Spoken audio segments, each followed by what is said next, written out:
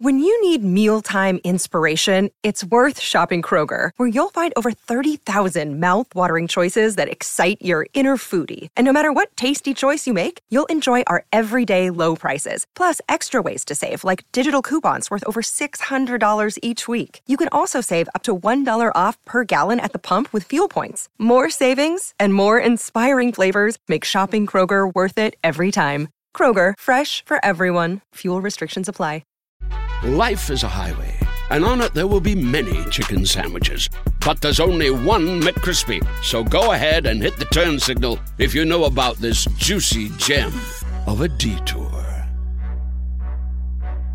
Now is pistol hot.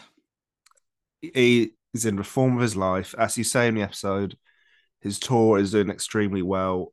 He's in the blockbuster smash Wonka, a big role. No spoilers for anyone who hasn't seen it, but he's popping up a lot. Yes, if you've not seen, I mean, there is every chance you have seen Tom do stand-up, but if you haven't, or even if you have, his new tour, Underdog, gets back underway early 2024 and continues well into the year. Tim and I have been lucky enough to see multiple iterations of it. We saw it from the very formative stages when he was working out the new material to essentially the final product. And spoiler, we might be seeing it again in January. The WhatsApps are being exchanged, Tim. Yeah, very exciting. It's a show I've seen a few times this year, and it's, like I say, it's really brilliant. I think Tom's got he's got the everyman thing. Everyone can really relate to him. He's really great. But also, because of his comedy acting, his act outs are just above everyone else's. He can just sell everything. He's just so funny because he's known how to do that on TV and film for years. You are, as always, absolutely correct. So Wonka is out now. If you Google Tom Davis Underdog Tour, you will find out if Tom is coming to a town near you. The tour gets back underway 23rd of January, Chelmsford. Oh my gosh, I tell you what, Tim, the dates come thick and fast through January, February, March. It's like I'm going to sing Gone Till November by Wycliffe Jean. April, May. It's a real niche reference. Anyway, you know what, Tim? I said, will he be coming to a town near you? It looks like there's every chance. Yes, absolutely. And then it finishes at the moment, mid-June, Truro in Cornwall. So do yourselves a favour. If you didn't get if you didn't get a Christmas present that you were hoping to get, maybe treat yourself to a ticket. The URL is, of course, bigtomdavis.com. Yeah, this show is just so good. I can't imagine a person who wouldn't love it. We've had an eventful few days that always be comedy. Shows with the likes of Sarah Pascoe, the Taskmaster hardcore. Paul Williams was down, one of the stars of New Zealand Taskmaster, and then Tim. This was nice from Podcast HC. Listened to the Joe Wilkinson episode as a one-off, but then ended up listening. Tim, we love to hear this, but then ended up listening to every episode afterwards within a week. Tim, this reads like paid for content. Top tier guests, great format, lovely host, great for comedy nerds like me. Tim, what a lovely way to boost our own personal positivity around the Christmas period. But that was lovely. Oh yeah, so nice. And they do, I think, my favorite thing where they listen to an episode. Someone finds a podcast due to a heavy hitter such as Joe Wilkinson, and they go throughout the archives, and love it. There's now over 40 episodes, so there's hours and hours and hours of stuff to get into. There's days of stuff to get into, I think. That's incredible. Yeah. A bit more Cora here from Cora. Are we going with that? Is that a thing? I thought of it now. I'm still trying it on like a new pair of shoes. Chic writes in. Says nice things about the Tommyfield and also the online shows. The podcasts have been a joy to listen to, and I'm delighted that some of my favourite ones have been artists whose work I am not necessarily familiar with. Thank you both for making ABC such a welcoming environment for oldies and newbies alike. It's brilliant to see new faces regularly. I hope you have both have a well-deserved restful Christmas break. Tim, we talk a lot about Mount Rushmore comedians that always be comedy. Sheik, I would have thought, is a Mount Rushmore regular. He's one of the best regulars any comedy club could have. Very And lucky. if you think I'm just saying that because he often gives me a lift home, then no comment. Yeah. If you'd like to get in touch, we are the team at alwaysbecomedy.com and across the socials at alwaysbecomedy. Right, okay, so as you may have, I nearly said ascertained, as you may have gathered, that's more like it, 2023 was the year, Tim, I would say that we have really tried to put on as many shows a week as possible, to the extent where 4 or 5 nights a week has been the norm. Yeah, it's been wonderful, I must say. There was even a week where we had 10 shows in a week. Historical. It was historical, and I know that the Dennis Law European Cup final reference could be added to the bingo card. That's a reference for the regulars there. But yeah, in the biggest week in the history of Always Be Comedy, I was away because it was half term, and it was on Tim Lewis to once again carry the whole operation on his shoulders. 2024, we are aiming to keep this up and perhaps even go even further. And so if you go on to alwaysbecomedy.com, you will see so many shows. We just added a show with Miles Jupp. Tim, we've seen the show. It's incredible. And Miles Jupp is with us Thursday, the 4th of January, 5 o'clock. So that's just gone on sale. Miles Jupp tour preview at the Tommyfield, 5 p.m. If you use the code STU, you will get tickets for just £8. And to see that's we're going to keep that one. That's between the podcast listeners and the newsletter, and that's a tour preview from the great Miles Jupp. Yeah, we've seen the show a couple of times now, and he is an incredible storyteller. And I mean, he certainly has sounds so Partridge. He certainly has a story to tell with this show. Mate, have you done the new Partridge audiobook, Big Beacon? No, I've done a tiny bit of it, and yeah, I'll be using this Christmas break to get into it. Mate, I think it might be the funniest one so far. Outrageous. I've been very grateful. Been a very busy boy with the warm-ups, and one of the great things about warm-ups is lots of travel on your own, which does mean absolutely hammering the Alan Partridge Big Beacon audiobook.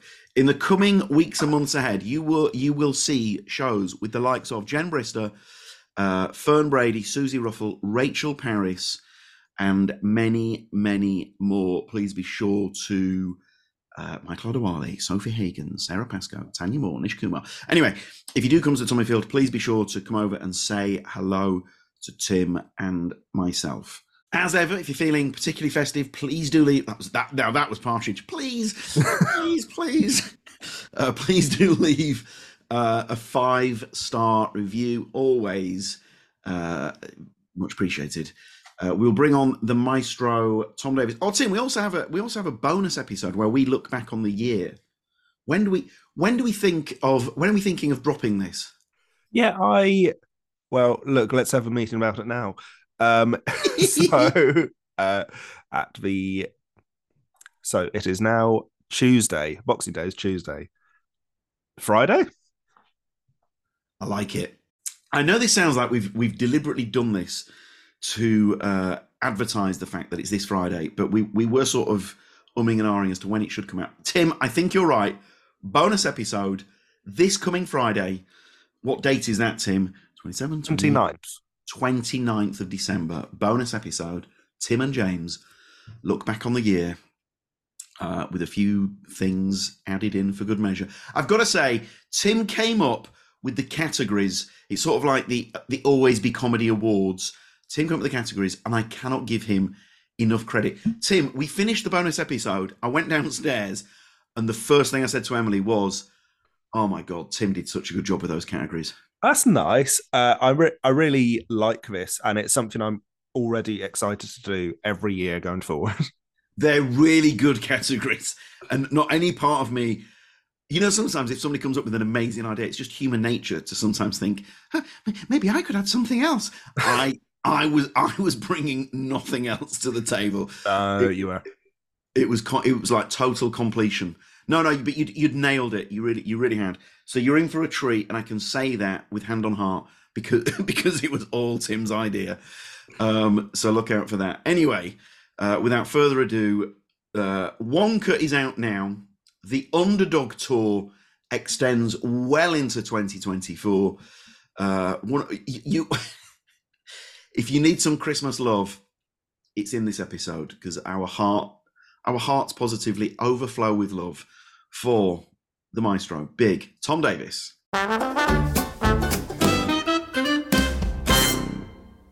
We are joined today by the People's Prince, one of the greats. There's nothing he can't do. I'm going to use the word polymath. Tom Davis, how are you? Very well. I was going to say very well to see you, James Gill, but that feels like someone who's not conversed with an adult for like about 3 weeks. It's good to see you. Yeah, I'm always happy to see you. You bring such light into my life. Oh, Tom, the feeling could not be more mutual. We have a lovely chemistry. That's not for us to say. That's for other people to comment on. Yeah, no, but you are one of those people that just makes me smile and have done for a number of years. I think it's never lost on me what a good person within our industry you actually are. And yeah, I think I should say that. I said it recently to Brett Goldstein. We did a loving on you, and yeah. I started to get a bit emotional there. Mate, I heard the podcast you did with Brett, and I think I was blubbing on the central line, to be honest with you.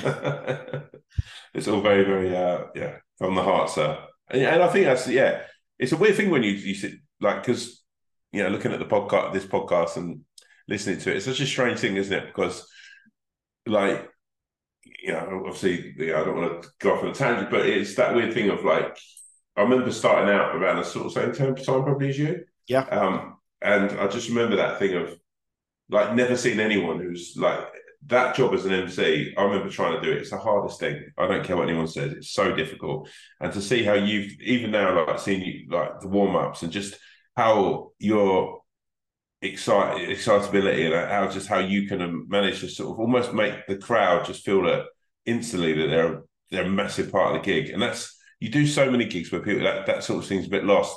People don't seem to like they settle, but people, wherever I've seen you, people settle, and it's so nice. It just feels like you sort of like just open your house, and you're just like, this is, and that's not just ABC because you've made that into this beautiful thing. But even when you're doing it on the floor in a big sort of studio show, it's incredible, man. It really is. Thanks, Tom. I'm very grateful. Tom, right now, this must be a moment where you are allowed to pinch yourself while smelling the roses. You're one of the stars of of a global blockbuster. You've got the sellout tour that has been once again extended. You've got the hit podcast with Rom. As my mum would say, it's all happening. Yeah, it's exciting, right? It's mad. I found Wonka like because we made it 2 years ago. It was like my daughter was born, so sort of we've been working on it, and I've been talking to you about it for 2 years, I think. And yeah, so it's mad that it's out. It's kind of, I still don't think I've got my head quite around the size of it. And now all of a sudden you get messages from people in Spain or wherever globally that are sitting down to watch it who've got no idea who I am. It's an amazing thing to be a part of. Like, real pinch yourself, And then the tour as well is just. That's the thing I'm almost most proud of. I think the acting and Wonka was like, after Paddington and things, and when I was offered that role, it was sort of saying I've been working really hard and I was talking to Tim before and talking to you, but finding the right thing, it wasn't just like, I've always been very sort of deliberate in the stuff that I take and the stuff that I don't. I'm really like, I think it's always waiting, hopefully, for the right thing and the right part to come in. And that just, after Paddington 2, when Paul called me about that, so I knew about it quite a long time before the film was even filmed. So that sort of, whereas a tour felt like something I probably in my life would never do. There was a long time. I remember talking to you a lot about it, and I felt like for a long time I'd probably never come back to stand up, and I felt it sort of wasn't necessarily my thing, and I wasn't very. I sort of had a real bad opinion of myself. I'd sort of kicked myself quite a lot. I just think it wasn't my calling. But that's the thing now. After a lot of hard work, that feels like the hard work, the hard yards have been put in. Listen. I'm going to slap you around the head here. Nothing makes me more sad than when you. The thing with you, Tom, and this is part of your success. You're too down on yourself, but because you're down on yourself, that sort of proves the catalyst for kicking yourself up the bum. It's a bit, like Ian Wright when he was a footballer. People would say, if you take that out of his game, he's not the same player, and it's probably the same with you. Oh yeah. I imagine on some level you need to beat yourself up to get stuff done. Yeah, I think that's a school of hard knocks, isn't it? You have this feeling that, I think from where I've come from and my journey to get where I am, it's never been an easy thing. So I think it's a constant reminder that, and also it's not a thing that I put on. I constantly striving to be the best version of myself. I'm constantly striving to be the best performer, whether that's on screen or on stage. I remember when I talked to you guys and I was first getting ready to go on tour, and I showed you, I think I did nearly 50, me and Flo arranged like 50 warm-up shows for, that's just a warm-up work in progress. And it was because I felt like this has to be an incredible show when people come and watch it.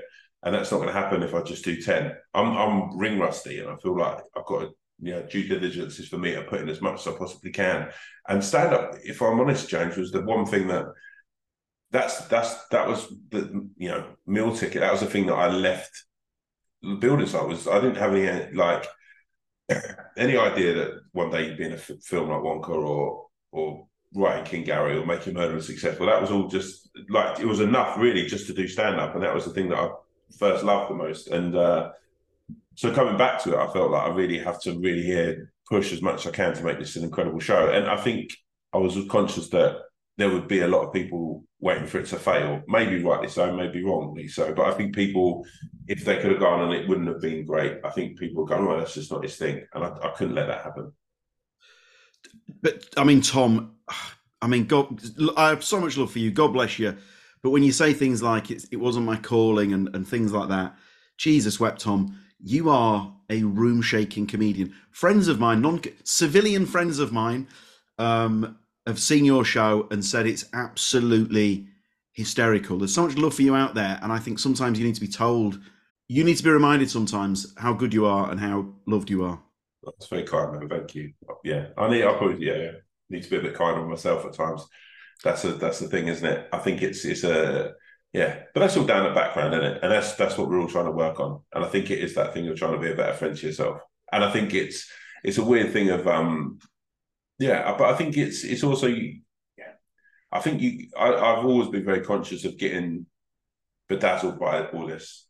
When you come, out of the sort of situation in the world I came from, it was always I was very conscious of never really buying into the stars and you could not go to Wonka premiere. I was there with my wife and friends and Ramesh and whatever, and it was an incredible night and it was an amazing thing. And I was very much this is amazing to be, this is a real moment, and I was so cool of that in. But also I'm always very conscious that this is work, this is a job, and it has to be it has to be respected like any job. It has to be respected like any part of work, and you have to put your head down, you have to graft, and you have to show it respect. It's due, really. And I think that's when I started out, I remember getting my first few scripts and being at production companies, and I could never quite work out why no one was there at 8 o'clock, 9 o'clock in the morning. Everyone would roll in at 10:30 and leave at 3 or whatever. And I tried to always work like it was on a building site,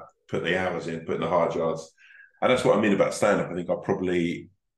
I think what you realise with stand-up and when I watch, and I've been obsessed with it all my life, when I sit and watch the true greats, and that was probably the thing that I think you can get a long way in the early stage in stand-up from just being naturally funny, and you've got a pretty good 15, 20. And like when you go to do the hour, that's for me, or a tour show, that's where you kind of get found out a bit. And that was the thing where I was like, that's what I mean about putting in the hard yards. That was a bit, I was down on myself because I probably, had sort of acting work and stuff coming in. I was like, right, I'm dyslexic, so I've got to learn to speak. Yeah, I found it standing on stage and being able to talk was, and make people laugh. But then I found the anxiety of it. Even now, I find the anxiety of it almost crippling at times. But I don't find that as much as I remember. If I was down to the ABC, right, which is arguably one of the nicest rooms in the country. It's a beautiful gig. It's you and Tim, who are two people I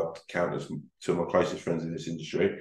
But like when I was even coming back to this, I'd have this crippling anxiety from about 9 o'clock in the morning, where I just wouldn't be able to, and like would it, it's an insane thing. You're just like, fuck, this is just like, why do I feel like this, like wretched feeling in my stomach? But now it's, and that is the hard drive. That is the minutes on stage and minutes put in.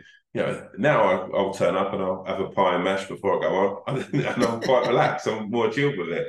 And a lot of that comes down to Flo as an agent and what she's done. How she's nurtured that side of me of, this is who you've got to be when you're on stage, and pushing that agenda. Don't worry about you. They want to see it from someone who's a mate who feels like it's, and in the same way that when I watch you do what you do, it's just so loose and it's so fun.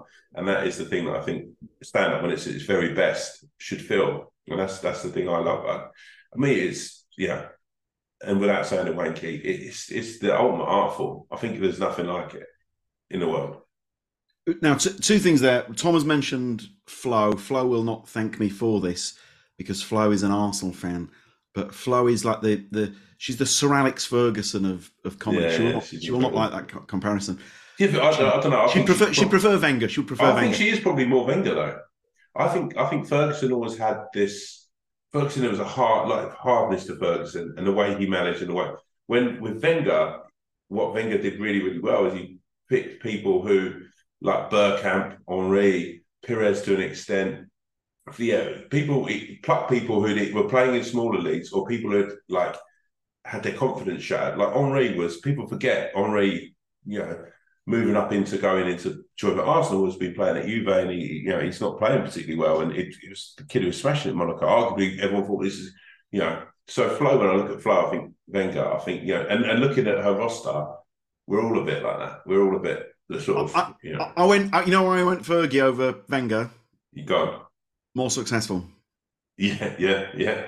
Oh, listen, I could talk football and So Flo looks after the likes of Tom Allen, Romesh, Susie Ruffle. I mean, we're missing so many people out. Ivo Graham, on and on and on. Yeah. So when Tom is mentioning Flo, she's like the doyen of not just comedy agent, comedy manager. I mean, she's quite literally the best in the biz.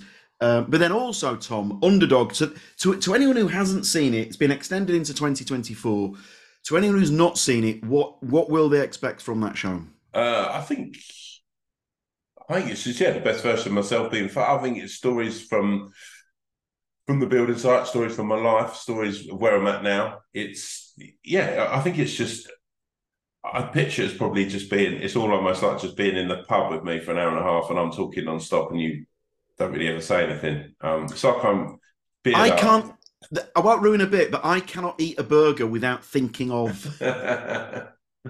Isn't it interesting though? Because that's the thing. Like when I was, that bit had gone, and then I tried it in Chelmsford, and Flo was there, and it worked. Like there's so many bits. It's so interesting in it now. Where I'll go when you're gearing up. There's so many bits you go. It's like an insane thing. So this is, I believe in fate, right? So when I was really early on in my stand-up, I did a bit about Charlie and the Chocolate Factory that you always say. It's one of my favourite bits. It's so funny. It's such a great observation. It's a great act out. Everything about it. Every beat along the way is like tick, tick, tick, tick, tick. I love it. But yeah, sorry, Tom, go on. So that garner, that had been dropped and that hadn't even been thought of. And then all of a sudden, you're in Wonka and you've got a story that's so a closer, which is about Wonka.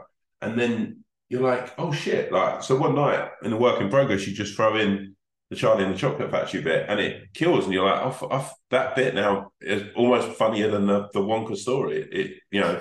It's so insane and that's why it is. That's why there's nothing like it in at all. I think I respect everyone at every level who steps up on stage and does it. I think it like very much like boxing or UFC or any fight. I think stand up as a art form is truly something, so unique, but also so the balls in the bottle. It's weird as well when you look back, isn't it? And like when we're talking about coming and doing this, and you're talking about your favorite acts and people that you just you're like, it's an insane thing to go back through all those, but then also you reflect and you think a little bit about when you started out and those open mics and the mirth control gigs and all that stuff. It's it's a mad thing. I remember us too. We got selected to do an industry showcase at Up the Creek, mate. Yeah. Real talk. I'm going to swear it. We absolutely fucking roofed it. Yeah, it smashed it. Was it about? Was that about? Must have been about 12 years ago. That. Yeah, it would have been 12, 13 years ago. Yeah, that was that place. Then was. We both said, and this isn't false modesty. We both said, like, genuinely. I know it sounds like false modesty, but we looked at the lineup and we both said, "What are we doing on this bill?" It was the who's. It was yeah. It's but they're the moments, right? They're the things, and that I think that was a weird thing of when like doing the tour and coming back and touring, and no one had any idea that I think people just thought that I thought, oh fuck it, I'll give stand up a try. They didn't know that there'd been like 8 years and maybe even longer of shit, sort of like those gigs, and and so you're like, I think that's when. What's great is the moment when you go to the work in progress or even the tour now, and you're dealing with people shouting, hecklers or whatever, and you've got that in you because it's been ingrained from those tough gigs. Those Up the Creeks, the Christmas at Up the Creeks were like, I remember doing New Year's Eve with Mo the comedian, and it being like one of the hardest gigs of my life. But Mo, that was when you're like, oh wow, this guy's fucking electric. He just. Because that's kind of a home ground for me. Greenwich at New Year, like builders, like and Mo just you're like, wow, this geezer's he's on the scene here. Oh, he's a wonderful comedian, Mo. Now this comes out Boxing Day. Yeah. Oh look, now what the Gill family in between Christmas and New Year. This is when we are going to see Wonka. So what? I know you can't do spoilers. But you know what? On behalf of a lot of the younger listeners, and not just younger listeners, film fans, there is this guy, Timothy Chalamet. He's got the world, as David Letterman used to say, he's got the world by the tail. I mean, this kid is the real deal. Dune. I mean, crikey, so many terrific performances under his belt. But you and him, you had a lovely rapport off stage, didn't you? He's a really nice kid. This is so my daughter had just been born, and I was sort of like. It's an amazing mad thing. So, like, I come from filming quite small ends, BBC or whatever, like King Gary or whatever, and on a show like that, you're constantly filming. You usually have a running break, but with Wonka, you sometimes just film a scene a day, or you just rehearse a scene a day, so you get a lot of downtime. So you're so I started playing champion. I was addicted to Championship Manager years ago. I think it's called Football Manager now. So I started playing that, and I basically came on set and he's like, but I had my laptop with me. And he's like, what are you doing, man? We had these little put you up because of COVID. He's like, what are you playing? And I was like, oh, Championship Manager. And he's like, what, Championship Manager? I was like, yeah, it's like a football management simulator where you take on a club and, you see how much success. And he was like, who are you playing as? And I was like, Parma. I started off in Serie B and I look like I could now win the... Serie A Championship. Sorry, with a young team. You could end this story there, and this is already it's glorious. Insane, right? And he's like, "Oh man, how?" And so then I start showing. I'm sitting with like this guy who's like, "No, I realize how neaky but nerdy this makes me sound." And I'm showing him how it works. And no joke, about 3 or 4 days later, he comes up and he's got his Mac and he's like, man, this game is fucking amazing. This is so fucking cool. It's so in depth. And he loves the French league. So he'd started off as like Reims or something like that. And we chat anyway. From then he had this trailer that's insane. It was like bells and whistles, right? I've never been in a trailer like it, and we used to go into his trailer at like lunch or whatever, and or between scenes, and we'd sit and just play FIFA, and yeah, just chill, man. He's a very normal kid, and like what's insane is like, it's really, I've never ever met anyone of that level. Like, to put it into context, like I had no idea who his girlfriend was until my wife told me, and like, I was like, oh shit, okay, that's fucking mad. But he had all the same problems.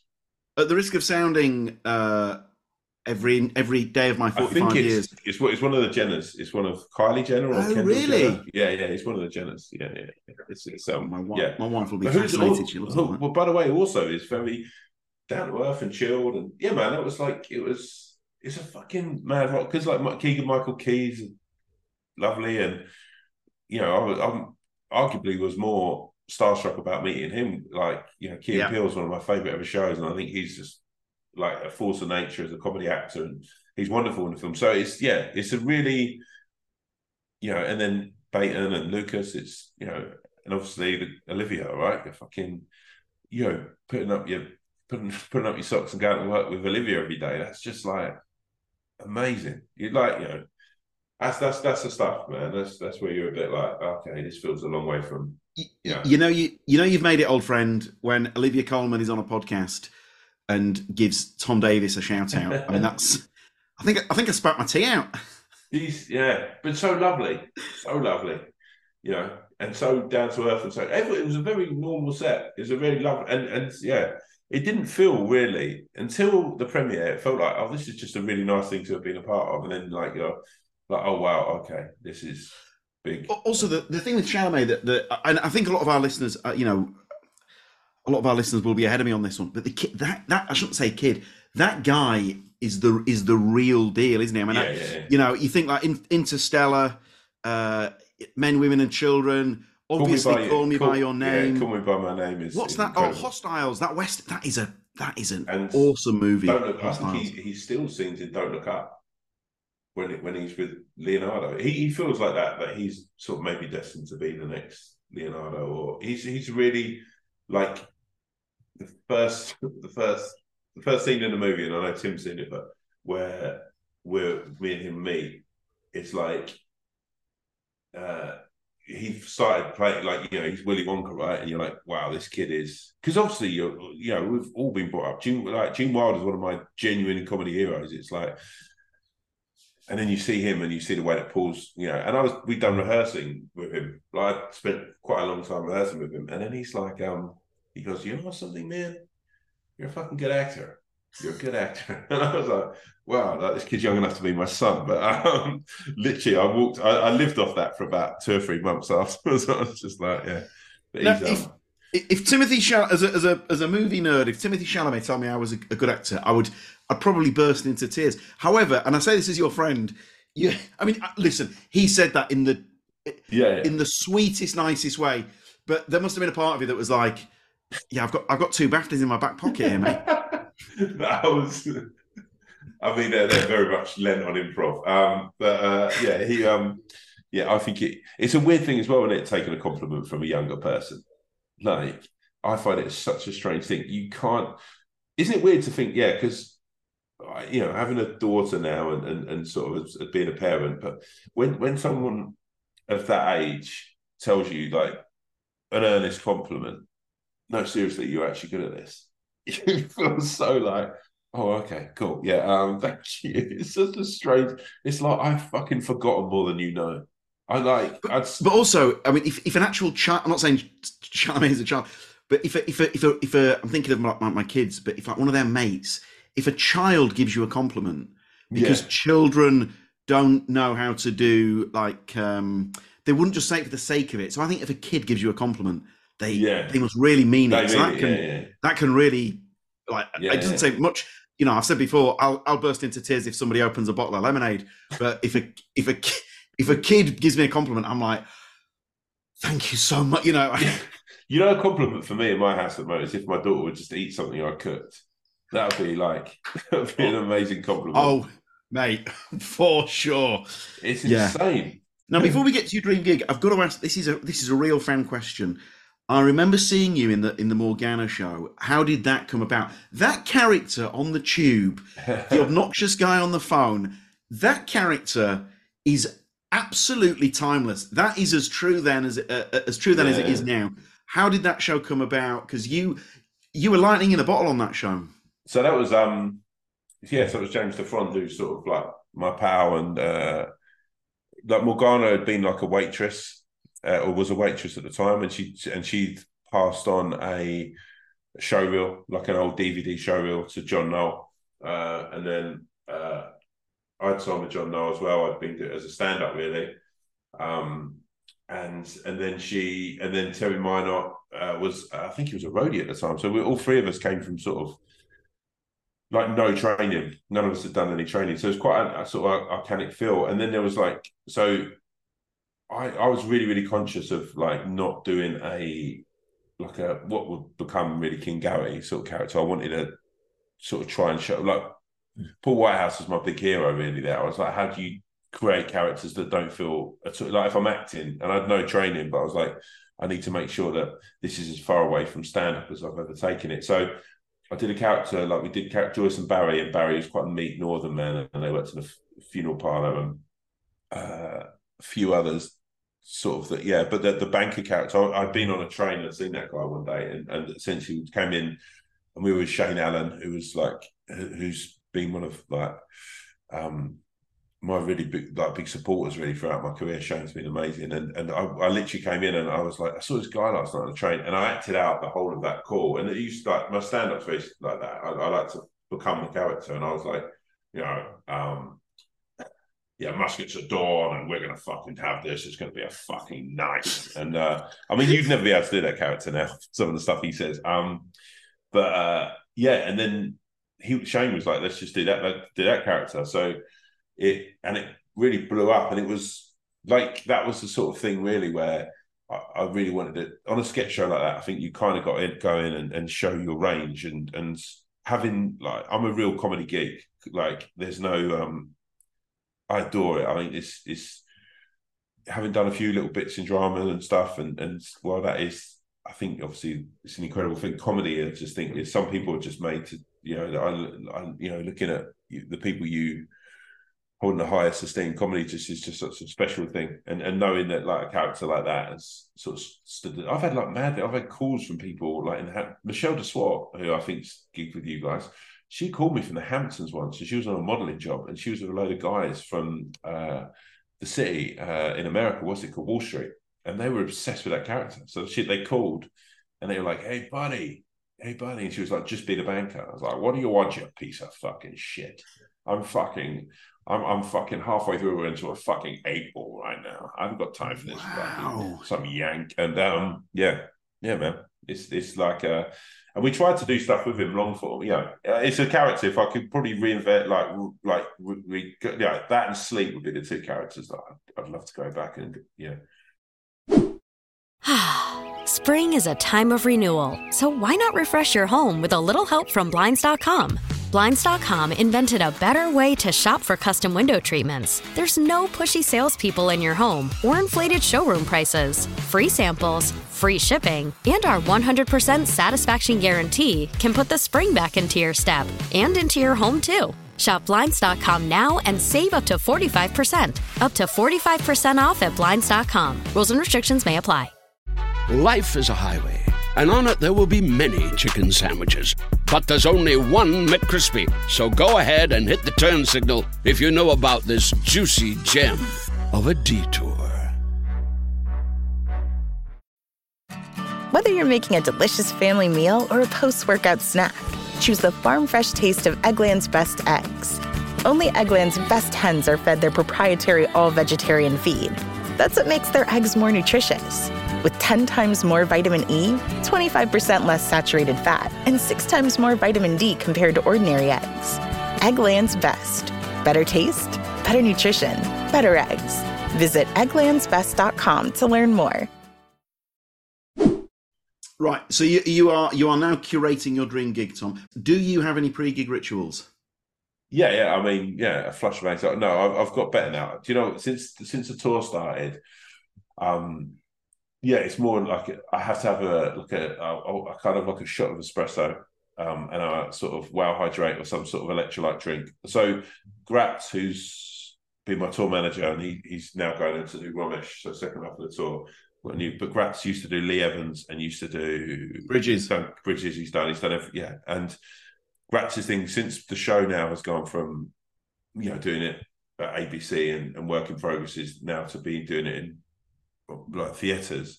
It's become more of a sort of physical piece, and it's sort of like every night I find I really want to put on a show, so it can be quite exhausting. And if you're doing 4 or 5 in a week back to back, gets to the fourth or fifth. So I was just having water, but I was sort of flushing my system out a bit. And Gratz was like, Lee used to have like Lucasade.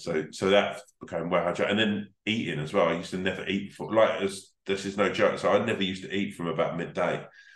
And now I'd get into sort of, and doing something, doing a club gig then wasn't too bad because you don't need the, but then I'd be like, I did Guildford and I was nearly fainting. I was like, this is awful.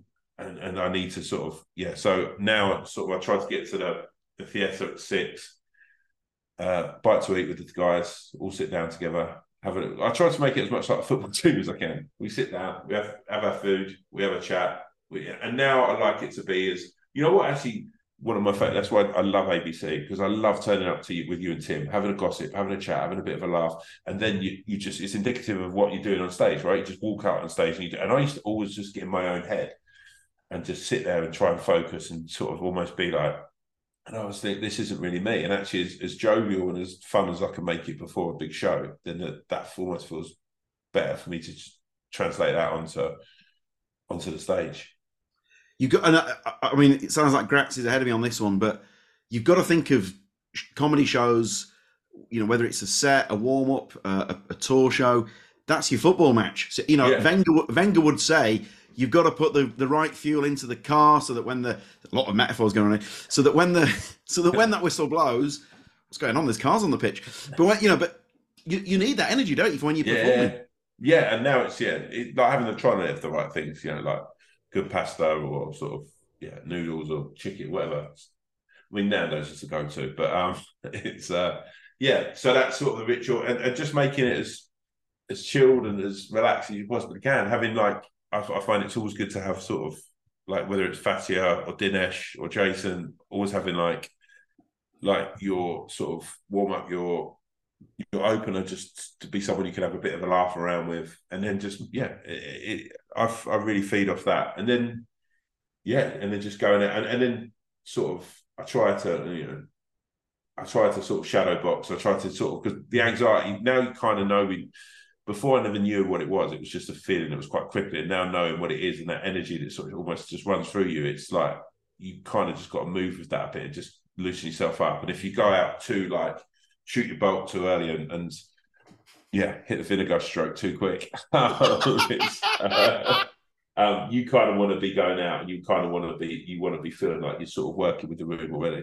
But it's I enjoy that part of it more now. I never did. I used to feel so sick and so ill, and like also I do believe that you can kill a gig before you've even we did a warm up at Guildford, me and Jason Patterson, and I don't know why we come off the back of like 4 or 5 really good ones, and then we were just like, oh, this is going to be like someone said to us, Guildford's the hardest gig you're going to do on a good tour, and I was just like, oh well, this is going to be fucking awful. This is just not going to work, and we talked ourselves into it being bad, and then basically Tom Allen was playing the big room and I was doing the smaller room at Guildford, and they messed up the ticket, so loads of people who wanted to go and see Tom Allen went to watch, were sent into my gig and vice versa. So then halfway through like my show, like people just coming in going, we've been watching Tom, and then people are leaving. No. They thought I missed, but and it was just a really weird energy throughout the thing. And then afterwards, I came out and Tom Allen I've known Tom for a very long time. Yeah. I don't know if enough people know quite how amazing Tom Allen is, from the Tom Allen you see on television and watch now. Like I sometimes think about Tom and like he used to do a lot of the Jongleurs gigs and stuff like that. And was, and I think like I used to sort of fucking be terrified of those, right?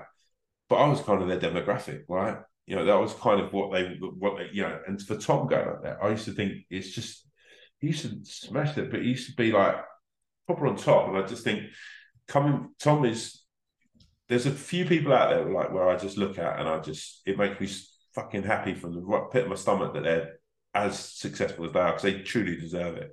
And I think Tom's one of them. And when I came out of Guildford, I was really dejected.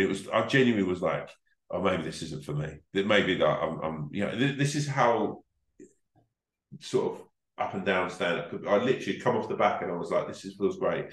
And I was going out and I was like texting Flo, texting Ramesh going, I think I've made a mistake. I don't think I've got it. I think I was right. I should have. And Tom was so lovely. Gave me had a real good chat with him. And he was just like, if you need it, just call me. I mean, he's just the best. He's a duke, man. He's a real good guy. He's one of the best, like genuinely. And when I look at him, I just think everything about him, but how he is, and yeah, how lovely he is when you're with him off stage, and you see that, you know, him on stage. There's no line between the two. He's just a truly wonderful human being. Yeah, I think he's amazing. Who MCs the gig? Oh, it's a tough one. That it's a really hard one. I'm sort of really torn because there's people I look at and I think, do you know what? Do you know who I? But I've never seen them MC. But it's really difficult. I don't know in what order. There's a part of me that loves, I think, Andrew Schultz right now. I mean, I'll put you up there, Gilly, but that would just feel very thank you. And we're but you are genuinely the best. Tim, cancel the shut. No, no, but you are genuinely the best I've ever worked with. Like as an MC. But if we're going to go dream lineup of all time. Yep.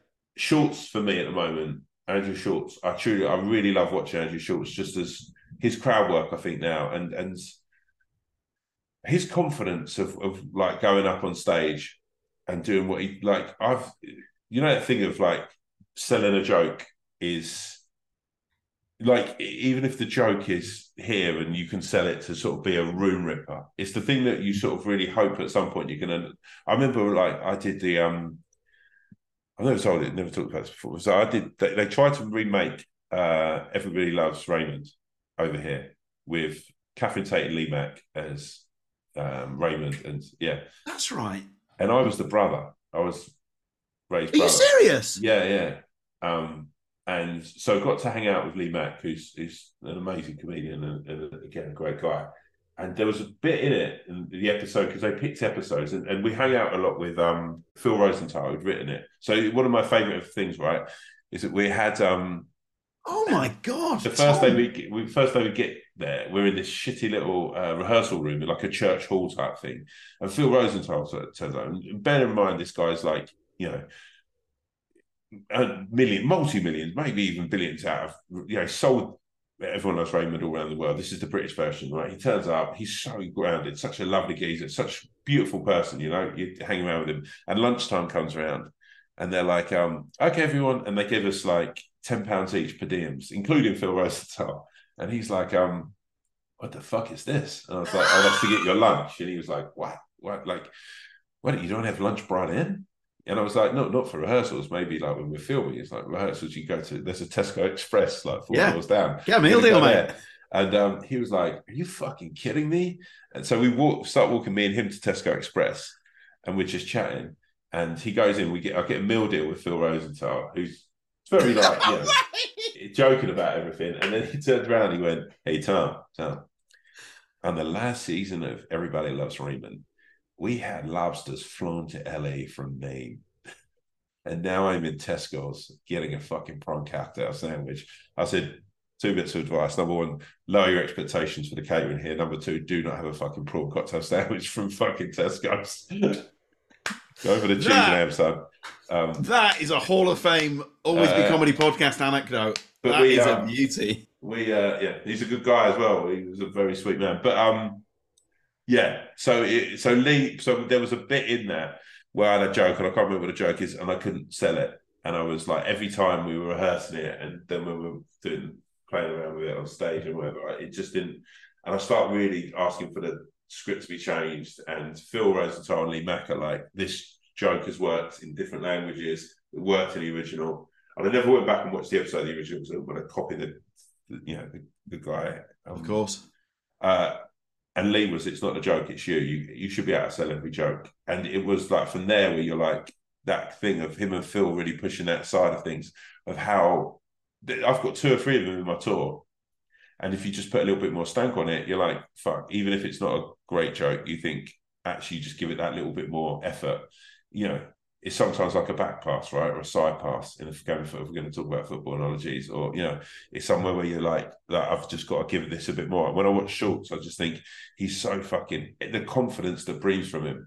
And I think Schultz is sending that Steven Gerrard, yeah, that raking 70-yard screaming pass across, right? Sure. Yeah. And also Schultz, I just think opening up with someone like Schultz as an MC, and I think it's what you do really well in every great MC I've watched, and that's why it doesn't always try. That's the thing that I think I always struggle with the MC thing, and I think it's with an MC, it's really important for people to go, okay, this is great. This guy's in control. Whatever else happens out here, if the other acts are bad, he feels like he's got this under control, and every time he comes on stage, it's going to be fun. And also, if you're funny, and that's why you've made the club you are, and if you're brilliant, it kind of is that like sort of the company in which you keep. It's like everyone kind of goes, look, man, do you beep names out if we can beep a name out? Okay, so the difference would be someone like right. So I remember getting introduced on stage by him, and it was probably about my 5th or 6th gig, right? And he turns around and he goes, okay, the next guy, I've not seen him actually. I've not seen him do stand-up. I've heard some okay things about him. One of the things I'll tell you, he's tall. He's very, very tall. Actually, he might be the tallest person who's ever played here at this club. Actually, thinking about it, no, because Greg Davis has played here, and I don't think he's taller. He's looking backstage at me. He's not taller than Greg Davis. And no, Stephen Merchant, I don't think he's probably tall. We'll have to ask him when he comes on stage and see if he's taller than Stephen Merchant. So he's not the tallest comedian. And yes, like I say, don't, and also, don't get I don't know if he's as funny as Stephen or Greg. But anyhow, ladies and gentlemen, Mr. Tom Davis. And I sort of go out sort of with all the energy to start, and he just went, oh, sorry, just before, are you taller than Greg Davis? Oh my God. And I went, I think he's actually taller than me. I've never met him. And he went, Stephen Merchant. I think, he was almost definitely taller than me. I said, Peter Crouch is also taller than me. He went, who's Peter Crouch? I went, and it was just literally the worst intro you've ever seen in your life. And you've now got 4 minutes of your 5 left. Also, you're well aware, right? One of the big lessons of writing comedy and whatever is don't, like, this is like, I'm 5 gigs in. It's like, and he's mentioned 2 Hall of Famers. He's mentioned Merchant and Greg. They're like 2 of the best fucking guys out there. 2 Hall of Famers. They're fucking incredible acts. Greg Davis is arguably one of my, I think it's incredible. Like, imagine fucking, and I'm still working on building sites. Still grafting. Yeah, before 5-a-side, he's brought Messi and Pele, basically. Who would open the gig? Okay, opener. I'm gonna keep the energy up. I'm gonna go with Bernie Mac. What a talent! I used to feast on Def Jam, and Bernie just like stood up head and shoulders. I just adore him. I adored everything about him as and what he later did in movies as an actor, and like even things like Ocean's 11, he'd be able to come on and just steal a scene. My favourite thing about Bad Santa, but as a stand-up, and he did this incredible sitcom as well, where it was actually quite dark in a way. It was like, so it was on like 6 o'clock on Channel 4 years ago, but it was like he'd had to take in his sister's kids because that's right, he was a drug addict.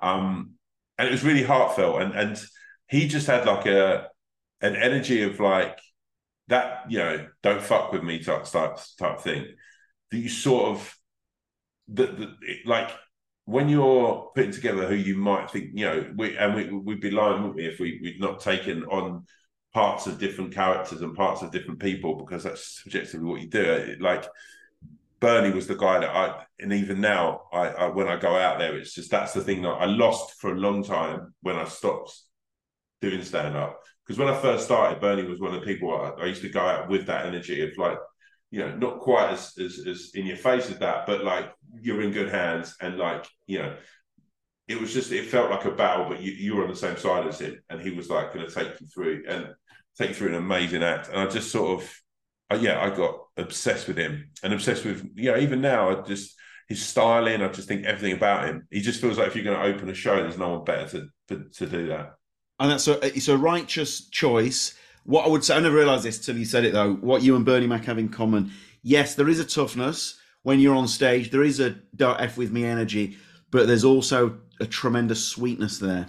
Yeah. And that's well, it's a vulnerability, isn't it? You get the idea. Vulnerability. Yeah. And also everything about that sort of, like, it's a really weird thing of like, every bit of him is in the moment, right? Sometimes you can watch a stand-up and it's incredible and an amazing jokesmith and whatever, and you know, with Bernie, it felt like every part of him, his whole body was in the moment, and I think that's the thing that I love the most about, and just but also a big guy who just showed a bit of vulnerability and could sort of feel like he was cool as fuck, but sort of not necessarily. It felt like he had to work to be cool, and I think that's a kind of good thing. If you want to talk about a pre-gig ritual, I'm sure you've seen it, but to any listener, and the listeners will have seen it as well, I imagine.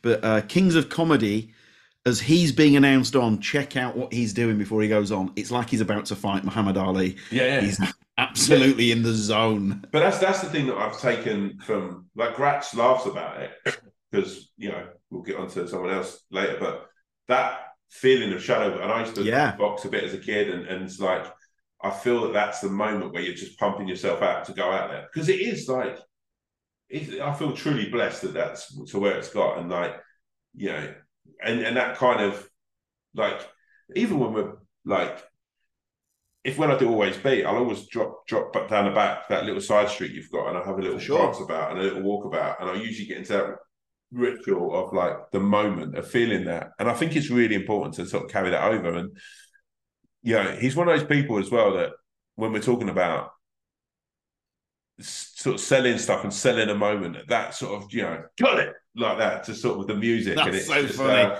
And it's like, it's an amazing, like, not to, because this cannot come across not name dropping at all, because I'm going to sound like a wanky. But so we did a show. You fucking did it with me. You were the warm up, the Redknapp show. Oh, mate. Jesus Christ. Yeah, absolutely. That was a lockdown show. Yeah, so the Thierry Henry episode, right? Oh, mate. Oh, my God.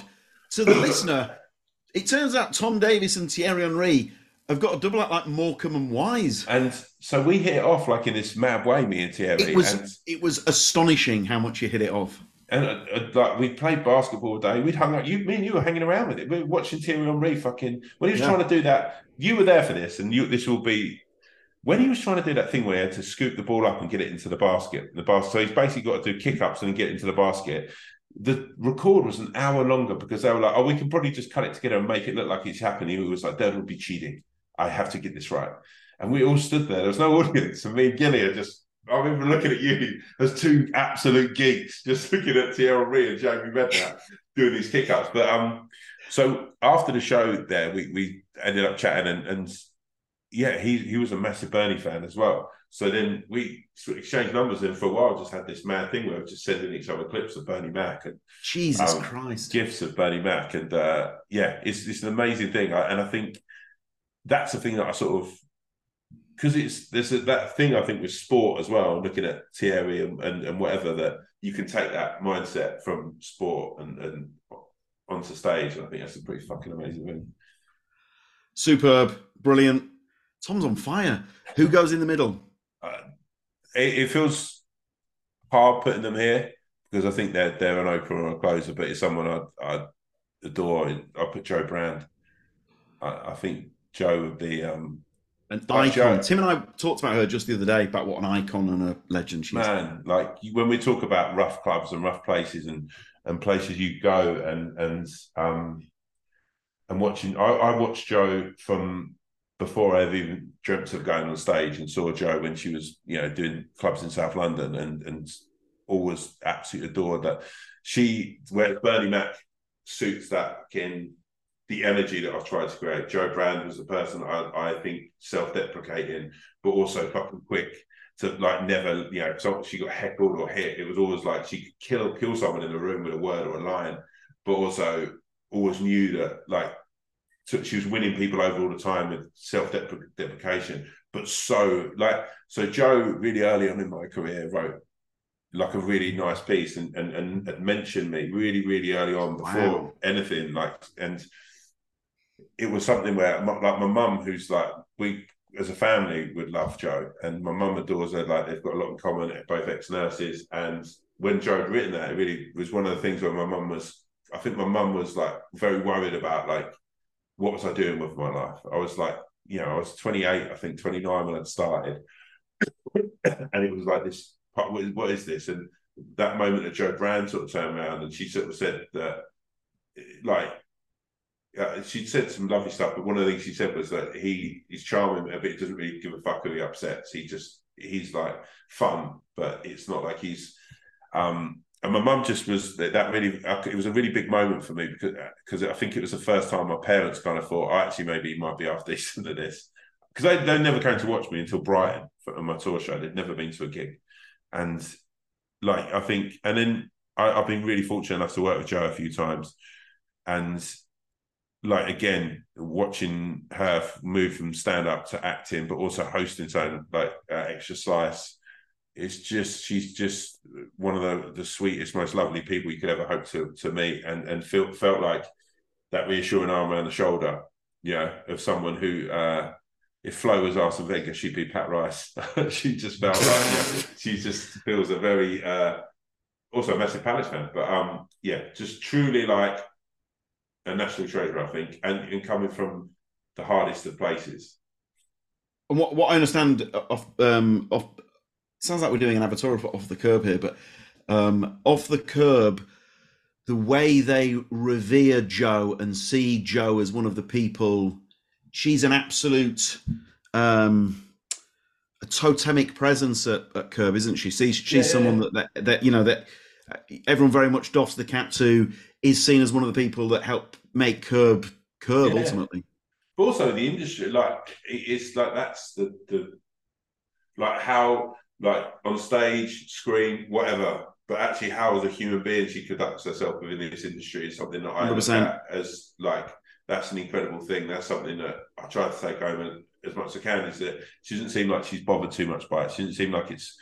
And look, let's be really, really honest. She's had more kicks, and you talk about trolling. Jo was getting kicked and trolled before there was even social media. Some of the press was awful about her, terrible, and to never let that, show that it's getting to you, to still go out and still create, and then become, I think, one of the best stand-ups who's ever been. Absolute legend, a legend.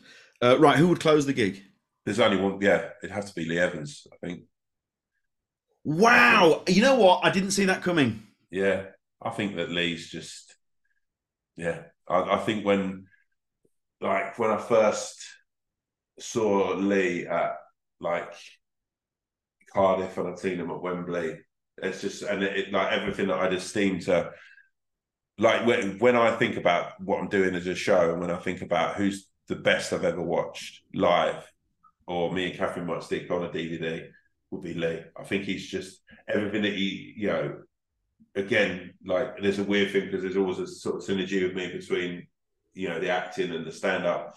So what's saying about Mary, what you're talking about, this incredible American cast, Stiller and Cameron Diaz and Matt Dillon, and Lee comes in and steals it. And Lee, just that, everything that I love and adore about stand-up was symbolised in Lee. It's not just a joke, it's a show. It's not, he constantly felt, it didn't matter how high he climbed, he constantly felt like he was always like, almost, he just almost stepped out of the audience.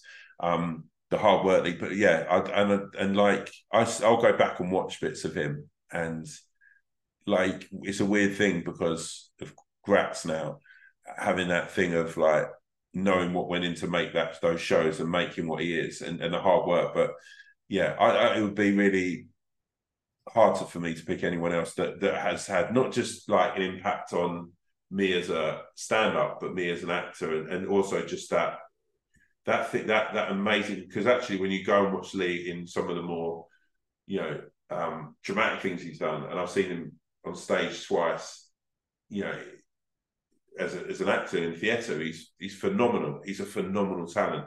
But there was a line that he said really early on, like I remember, I think he was on Parkinson maybe, or Jonathan Ross, and I was working on a building site, and he sort of said, they were saying about him, he was like, you know, you're now an actor, you stand up, he was now going into theatre, whatever, and like, yeah, and he sort of said that he was like, well, you know, if I fail at saying, I fail at saying, and I can always go, yeah. And I thought that that was a bit for me as watching him there and having seen him, you know, on the biggest stages, like making like everyone from where I'm from, and like a whole room. When you see that in Cardiff, and when you see that what Lee does, they're the people who necessarily don't always feel that they're going to go watch theatre or they're going to watch a comedian. Like he was doing this at a time when there was a lot of people that felt almost a bit left out to where comedy had gone.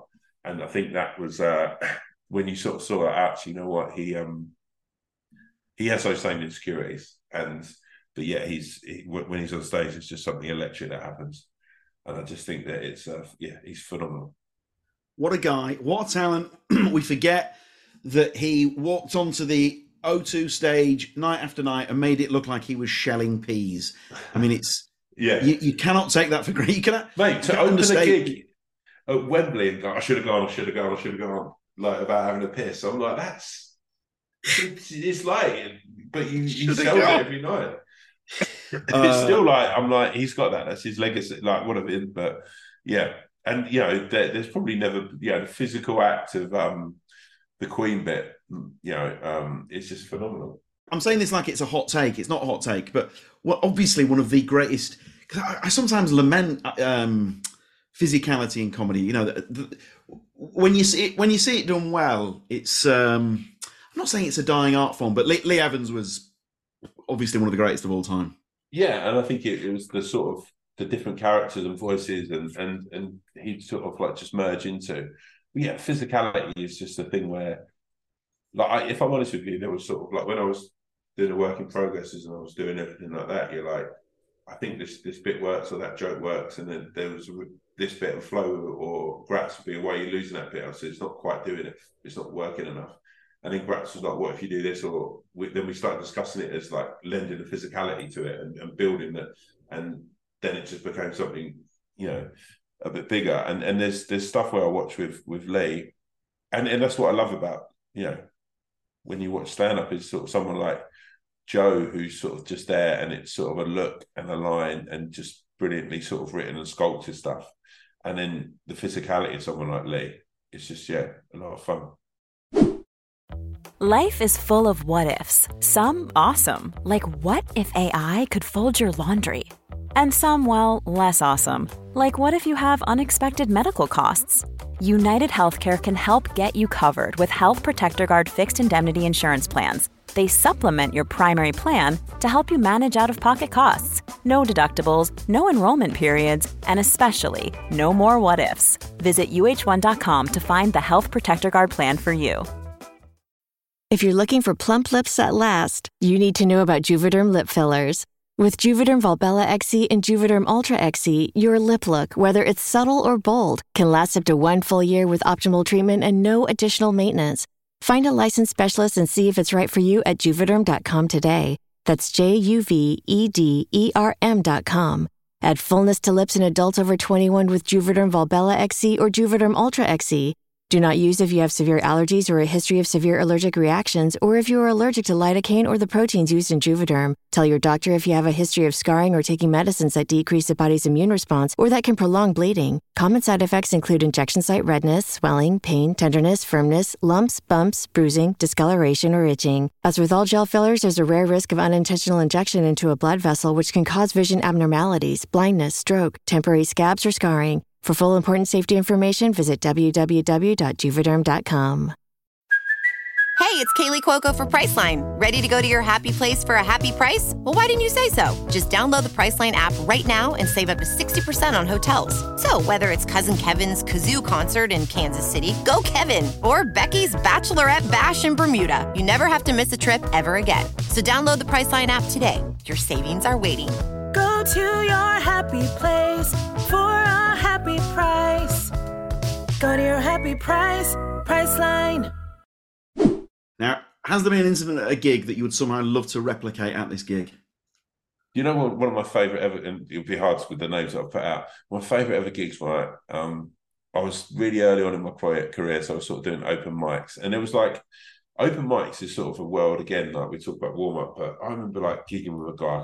I do remember his name, but I won't say it because it'd be disrespectful. But I remember him, and I got my first paid opener somewhere, and I said I've got a paid gig, and he said, I've never been paid. I said, how long have you been doing it? He was like, I've been doing it like for 15 years. I was like, you've never been paid? And he was like, no, that's not what I do it. I do it for the love of, I just enjoy doing the open mic circuit. And wasn't a great comedian, but I often think of him and think, oh, he was getting something more, like he had a job, but there was something that he was getting from this that was more than money. Do you know what I mean? He was getting the world that surrounds it and something a little bit, he was probably getting more from it than most of us.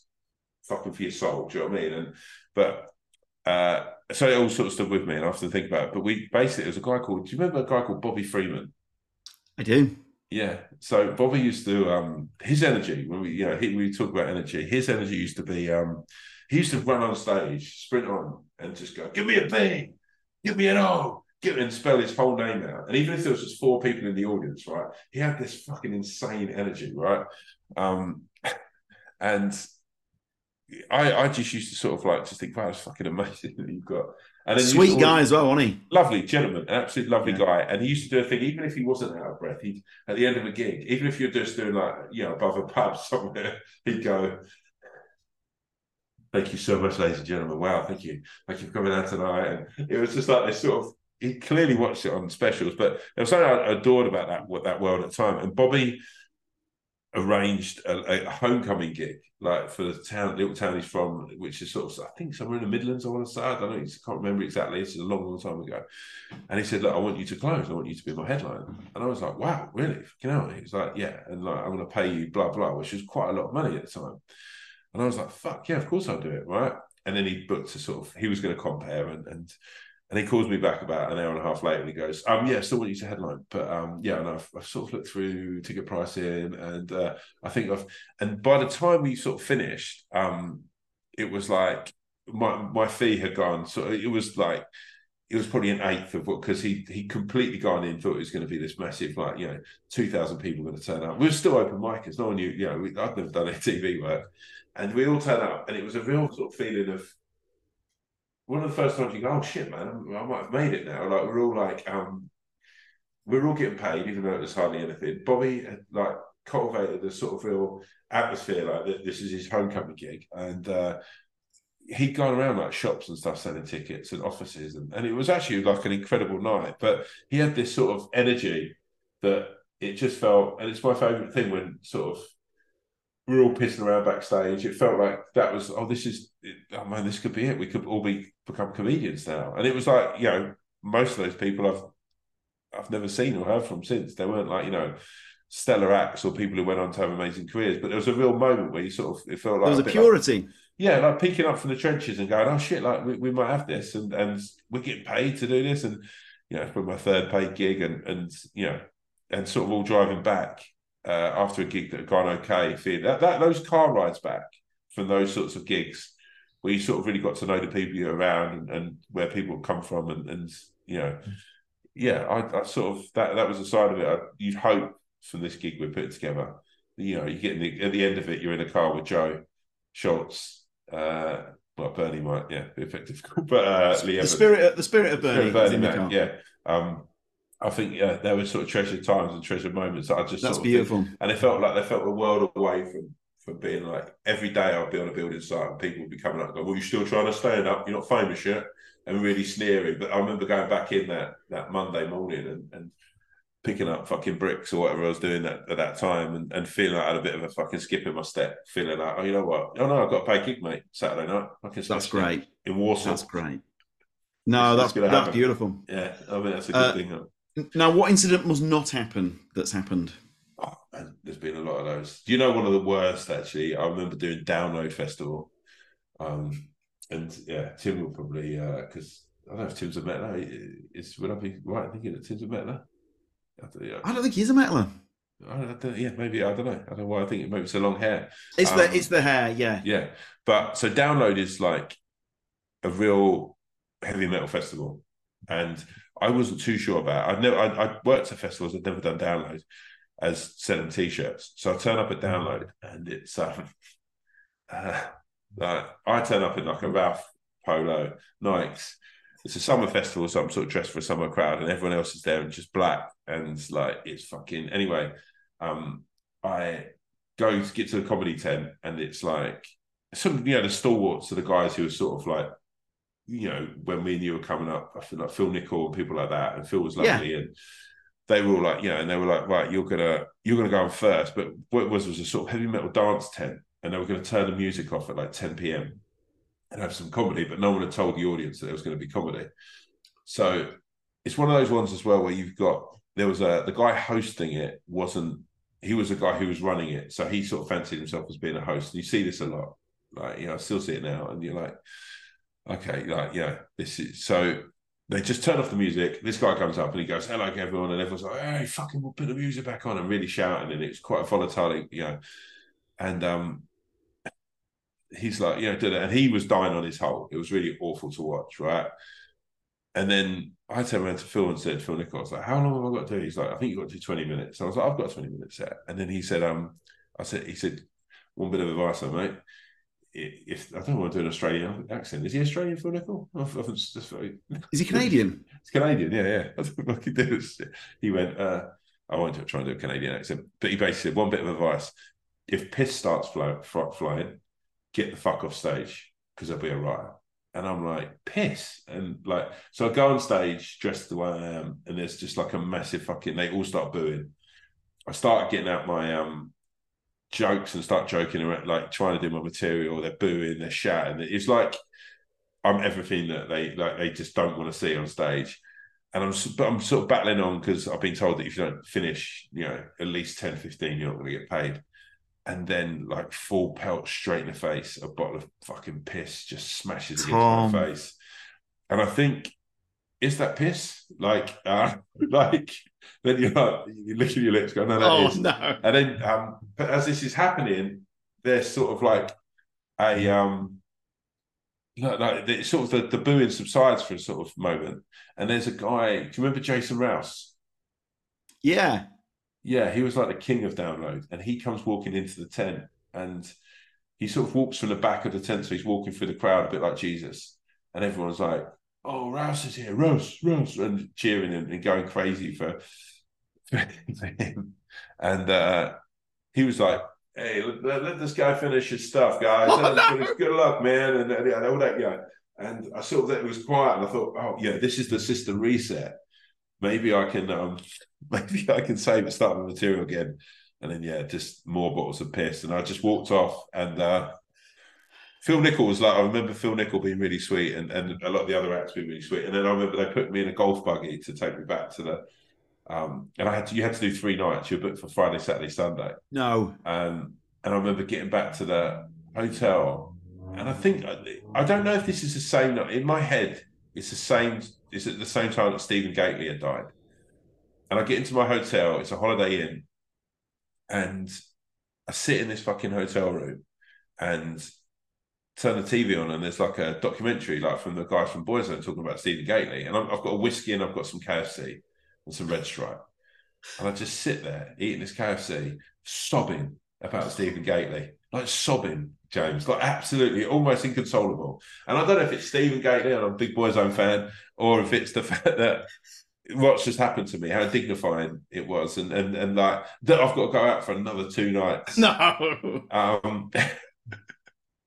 I just about scraped through the Saturday, and they didn't call me back for Sunday. But it was that was as low as it can get, this old game. And the anxiety of knowing that the sad documentary about lovely Stephen Gately, the holiday in with the KFC, and then the fact that you've got to go back. I mean, that would. I did go and buy a black T-shirt and some black trousers. Trying to pretend that you're like Ozzy Osbourne or whatever. Oh my God! No, this is right. This is really buggy. I remember walking out and whoever had been playing, maybe it was like AC/DC, and I came walking on and I was just like AC/DC, oh, like that, and tried to just curry favour, but they knew I wasn't one of them. They knew. They were really part of me. I bloody love Def Leppard. Am I right, guys? Final question: how do you unwind after a gig? Just a chat, and usually, just a chat. Really, just I like the car ride home with Grats. We stick on some music, or Martin we do a thing. We'll pick a song each, and we'll sing along and just chill. And you know what? It's a really weird thing that, along with the anxiety from before and everything, it's kind of like not Sarah Millican. You probably had this quoted a load of times. And I sort of was a big fan. Like, I love Sarah and what she's about and as a person. But there's that amazing thing of Sarah's law that you don't after 11 o'clock the next day. And I sort of have taken out of like, as long as you've gone out and you've done your best, you put a shift in, and they can go home enjoying it. For the most part, it's like, even if it hasn't gone the best that ever go, being really angry or being really pissed off or self-critical is only going to really put you in a bad place. So really they're just trying to just garner a little positivity. Hopefully they've laughed. But for the most part, it's just going, I don't really want to take any negative energy through my front door into my house. So it's making sure that the person in the car or the people in the car with you can pick you up if you feel a little down, or just sort of share a moment where you realise, one of the main things when I got back into stand up and I came back to do this was that my daughter had just been born, but like my godmother who had passed away, and she was a person who'd sort of, when I was dyslexic and at school I couldn't read and she was a person who took the time out she was a teacher herself and taught me how to read, and she was she was sort of felt really a lot of my life, the sort of person that even with my parents I'd do their head in, she'd sort of like never really given up on me. And I think that sort of, so when she passed away, it was kind of like, within a year, it's sort of the birth of your daughter and the death of someone who's been massively important in your growth as a human being. And stand-up is never going to be as big as that. Stand-up is not my ego. It's not my place. So I can sit there and be really critical of little bits that I didn't do perfectly, or this didn't work, or that didn't work. But ultimately, it's not really about me. It's about the people in there who pay you to come to watch the show. And I kind of try to leave that ego at the door. And it's like, it's never always going to be perfect. There's going to be moments that it falls down. But for the most part, as long as you graft as hard as you can and you put on a show, which I think for 95, 96% of these shows I have, hopefully everyone has come along and enjoyed it. And that's the thing you kind of got to take home, rather than sitting there and just looking for some sort of perfection, because like in anything, you're never going to find it. And perfection is the most perfect thing is a smile, right? It's a bit of a laugh. Tom Davis, Hall of Fame material. Thank you very much for joining us. We're so grateful, and thanks for giving up so much of your time. Thanks a lot, Tom. Pleasure. Do you know what, Tim? And that worked out. Tom says he believes in fate and what have you. That worked out being the perfect Christmassy episode because there was so much warmth from the. I'm saying that like it was a surprise. It's Tom Davis. He's one of the warmest people we know. But that worked out well. Yeah, it was a real case of goodwill to all men, or whatever the phrase is. I think Tom Davis really personifies that. You are absolutely. If Tom Davis had a cologne, it would be called Goodwill, because he absolutely reeks of the stuff. Or warmth. I've really not thought this through. Right then, Tim, your favourite Tom Davis memory? So we talk a lot about the pre-gig chat, and there isn't really anyone better at a pre-gig chat than Tom Davis. I think when the three of us get together, and look, we want to add Romesh into that as well, then that is the dream quartet. I really Love it. I have so much fun. It's one of those ones where you're like, oh, I don't want to open the doors because it's just so much fun. Who would be in the top 10 pre-gig chat? Okay. Tom and Ron, Pasco. Yeah, Pasco is definitely on the tip of my tongue. Sarah Barron. Sarah Barron is superb. Rose Johnson. Matt Ford. Oh. I mean, this. Widdicombe. Kumar. So, I mean, Tim, this is another podcast. It's honestly, I was thinking this is a bonus episode.